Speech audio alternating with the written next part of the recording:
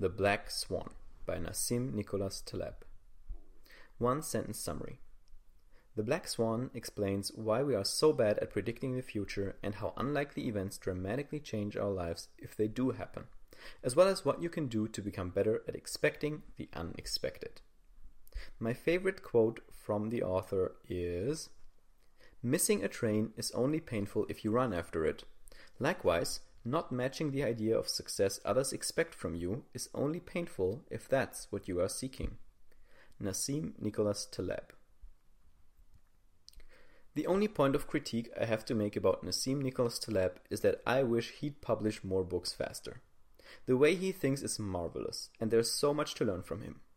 This book is the second volume of his 4-volume body of work on uncertainty, called Incerto. Anti-Fragile is the fourth. First of all, this has nothing to do with the, in my opinion, good movie Black Swan. This book is about statistics, probability, and how we often falsely use those to estimate the likelihood of real-life events.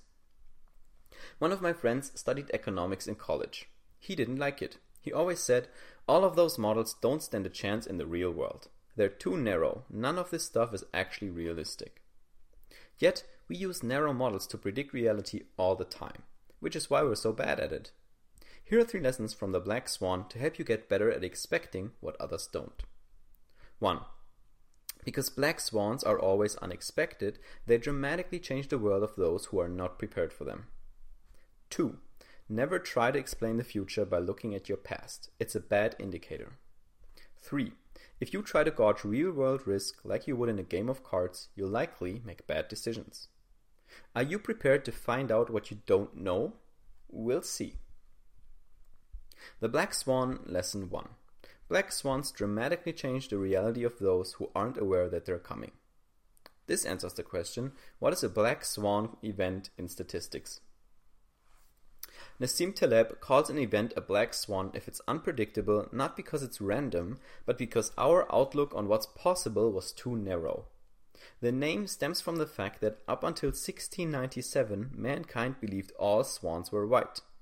But when Dutch explorers finally saw black swans for the first time in Western Australia, the term morphed into describing an event that occurred in spite of seeming impossible.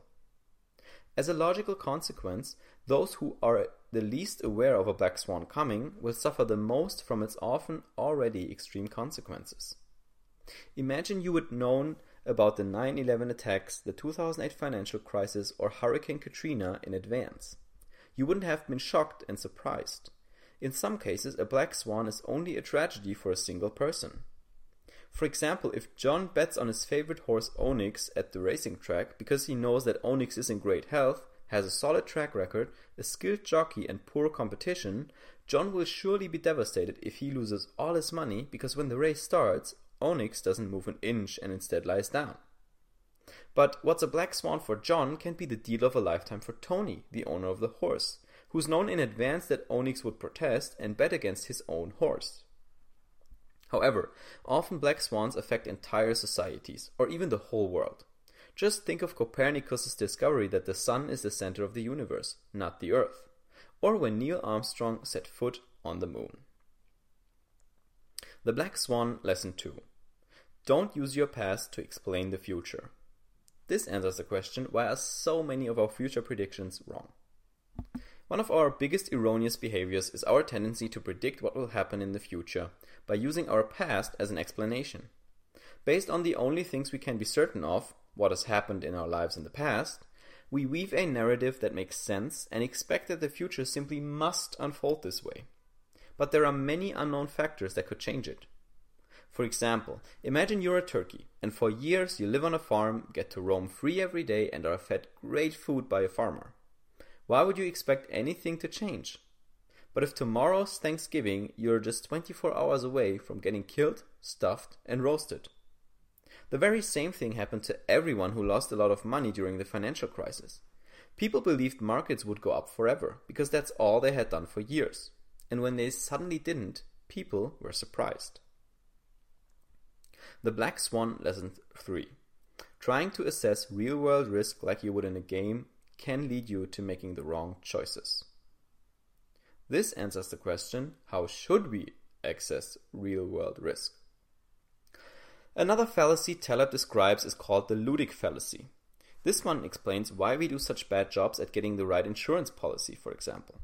When faced with the task to assess risk in the real world, we usually try to imagine the risk like a game, where there's a set of rules and probabilities that we can determine up front in order to then make the right decision. However, very often this isn't possible. You can't just add all the probabilities for getting certain diseases or having a particular accident and then say, okay, based on this, I will get insured for X amount. For example, if you observe a coin flip game where the dealer tells you the coin is fair, which means it lands on heads or tails 50% of the time, but for 99 times in a row it comes up heads, would you really believe the odds are still 50-50 on the next toss? Statistically speaking, the odds haven't changed, but any reasonable person would assume that the coin is rigged and bet heads. If unlikely events happen more often than they statistically should, you must question the assumptions of your model. For example, casinos have a lot of security against robberies and throw out suspicious players. But maybe a much bigger risk is that someone kidnaps the owner's daughter to blackmail him, or that an employee forgets to file taxes, leading to a huge criminal investigation. It's hard for us to assess risk accurately in the real world, but oversimplifying it only makes it worse. My personal takeaways from the Black Swan for 2017. I love the ideas in this book. I gave my dad a copy of another book of Nassim Nicholas Taleb, which was, I think, the first one in his Incerto series, called Fooled by Randomness, which is also about probability and human biases and how we make bad calls and wrong judgments and so on. Now, he has a writing style that is very stylistic, right? So he's very eloquent, very sophisticated writing, but it's also very scientific, so it's not always easy to understand. However, what Nassim Nicholas Taleb does a great job at is at picking examples. Like some of those I shared were from the book summary on Blinkist, and they really made it fairly easy to understand what he's talking about. Now, let's talk about a few Black Swan events. And usually, Black Swan, I don't want to say it refers to a negative event, but in the context of how it's talked about in the news and media and so on, people always say 9/11 was a black swan, financial crisis was a black swan, some natural disasters, Fukushima, for example, was a black swan. So usually people talk about events with negative consequences for a lot of people as black swans. But again, as you saw in the horse riding example, well, there you have it. It's my first mental fault already. Yeah, it's a black swan because those who are unexpectant of the black swan are most surprised by it and will suffer the severe consequences. In case of the horse example, the owner of the horse, Tony, he didn't get a black swan event, right? Because for him it was very logical, like he knew that his horse was being very bitchy and was making a lot of problems, and there was a very high chance that his horse would just lie down and not even run. So he was expecting this, which is why for him it wasn't a black swan. Okay, so that makes sense that black swan always or most of the time refers to an event with negative consequences for those who aren't prepared for it. So we talked about Fukushima, Brexit, for example, could you say was a black swan? People didn't really expect the UK to vote in favor of leaving the European Union. That happened. Donald Trump winning the election was a black swan because all the predictions, all the statisticians, there's a guy named Nate Silver who got all states right and all but one for both of Obama's campaigns in terms of what he predicted as the outcome. So he was really, he's a very solid dude, and even he got it wrong. He predicted like a 90-80% win for Hillary Clinton.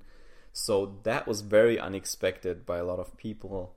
So these things happen. Like every year we get a couple of those, right? Some are worse, some have more economic consequences, others more political consequences, and so on.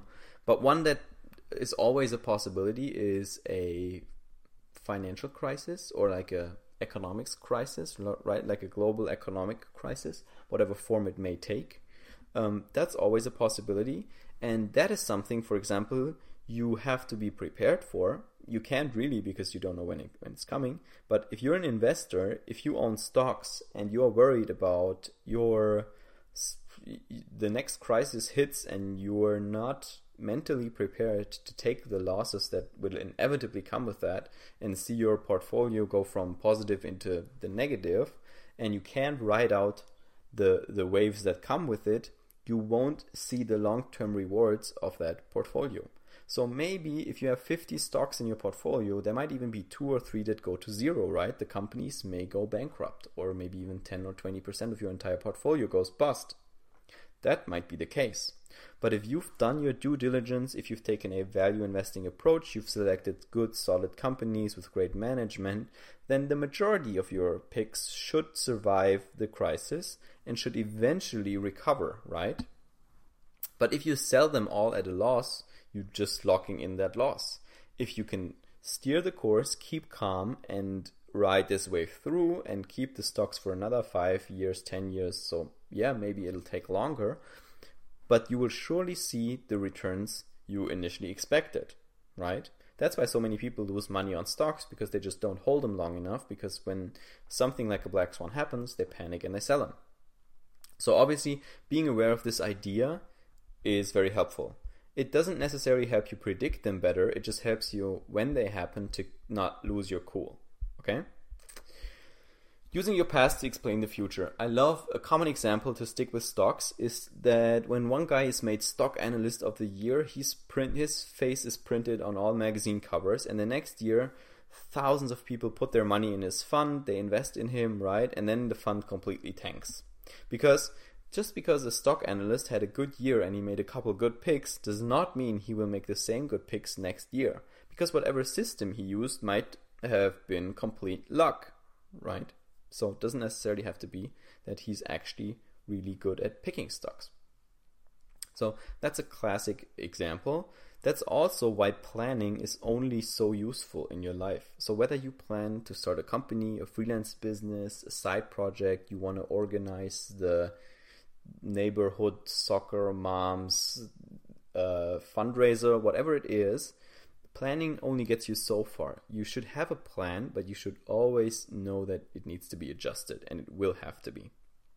And be okay with that, and you would rather benefit from more flexibility rather than a more strict, a more structured plan. Because again, whatever happened in the past is no indicator of how the future will go. Like some of those soccer moms might forget to bake their cakes. Some of the people you wanted to hire for your company might not sign your contracts. Some of the people who told you they would give you a project when you start your freelance business won't, and so on and so on and so on, right? So the past is never a good explainer of the future. And lastly, I love those game mechanics, game theory, and all that kind of stuff.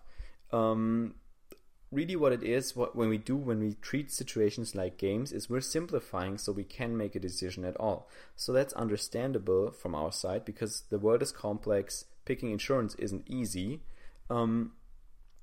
But you can either oversimplify it and say, I'll just pick the cheapest one or whatever and be done with the decision so you can move on and make the next one. Or you can throw in some model, right? Come up with a couple rules, probabilities, calculate something, and then see, once you have an example, once you have a result, if that matches your gut feeling. I think that's a good way to double check, right? Because again, there's only so much you can do. You can't overanalyze everything either. But if you get a result and you say, in my gut, that just feels wrong, like that feels like I shouldn't do it, I still wouldn't do it personally. But that's just my approach.